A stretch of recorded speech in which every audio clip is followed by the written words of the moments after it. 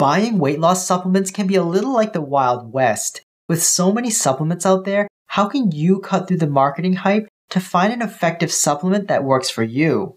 Hi, I'm Dr. Brian Young, a naturopathic doctor in Toronto, hoping to help you on your weight loss journey. Let's go over the most important things you should do your research on before getting any supplement for weight loss.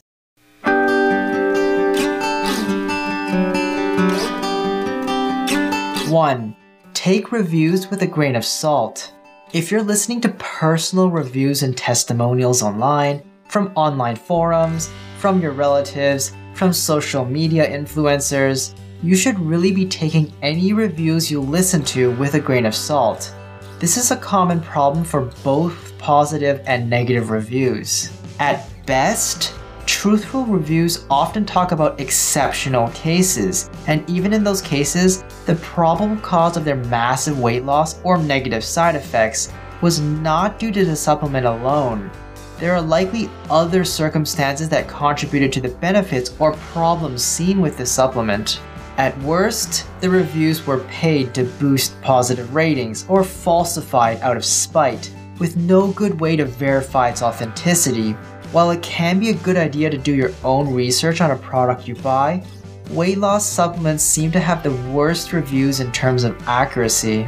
People seem to like to move toward one of two extremes. Either it's the next best thing since sliced bread, or it's a scam and completely fake. Finding an objective review for a weight loss supplement can be like finding a needle in a haystack. 2. Look for the ingredients rather than the brand name. A good way to research for weight loss supplements is to look for a particular ingredient rather than the specific brand name.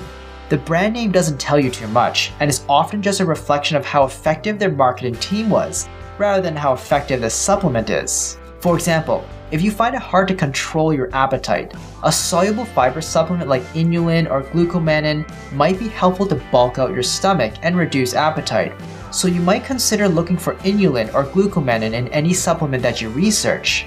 This will be more effective than just looking for a supplement that just describes itself as an appetite suppressant on a nice shiny label. Supplement companies don't need to actually back any of those claims with any evidence. 3. Look for the doses. Equally as important as the ingredients are the doses. A supplement can provide a very helpful ingredient, but if the dose used is too small, it likely won't be effective or have the desired effect.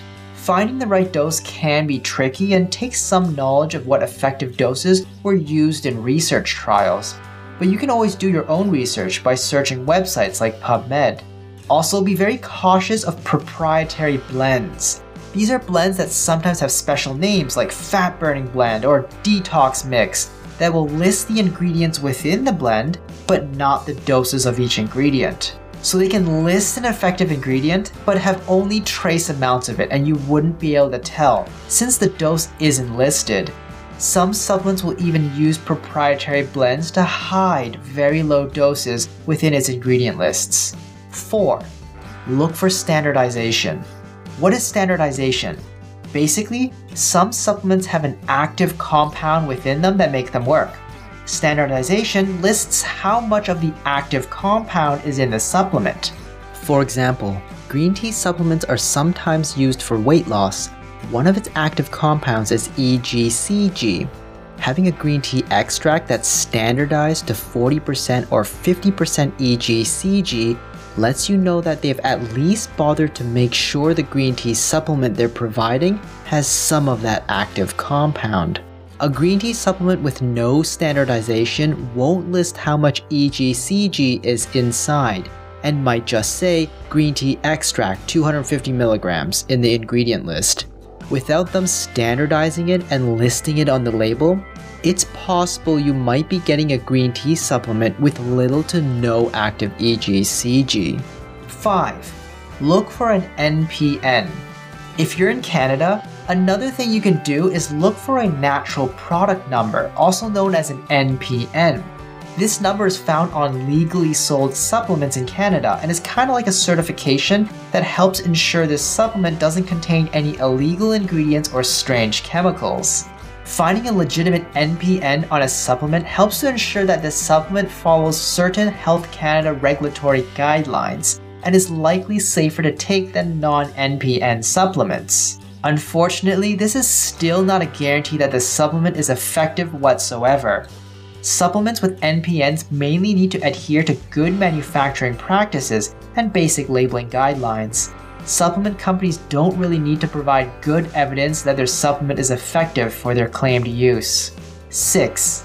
Check for a recall or safety alert. Health Canada maintains a website that contains product recalls or additional safety information. You can search for a particular supplement or natural health product from their database to see if anything shows up. If there has been a labeling issue, contamination, or some other problem with the supplement, Health Canada will usually issue either an advisory or a recall. An advisory lets the public know about situations where the use of this supplement could pose a health risk. An example might be missing safety information about pregnancy on the label. If a product is recalled, it is considered a danger to human health or safety. This means it could cause injury, death, or health issues as a result of its use. An example might be undeclared ingredients or unsafe levels of contamination. Summary: at the end of the day, doing your own research on a weight loss supplement should go beyond just watching TikTok reviews or skimming the product's website for information. You should do your own due diligence if you're serious about finding whether a weight loss supplement will be safe and useful for you. Having a systematic way to evaluate supplements, as well as knowing your own weight loss needs, will go a long way in finding a supplement that is more likely to work well with you. For example, let's say you know you have issues with controlling appetite and tend to overeat at meals. You look around and find a supplement that contains Garcinia Cambogia. You research Garcinia and find out it might help some people feel a little fuller after each meal. You also find out that the active compound is called HCA, and you need to take around 2 grams of it to be effective. So you go back to this supplement and find out that it only provides 250 milligrams of Garcinia Cambogia, and it isn't even standardized.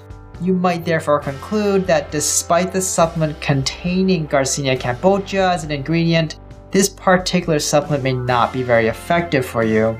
Or you might go back to the supplement and find that it provides 1.5 grams of Garcinia Cambogia, standardized to 50% HCA. Then you might conclude it could be useful for you.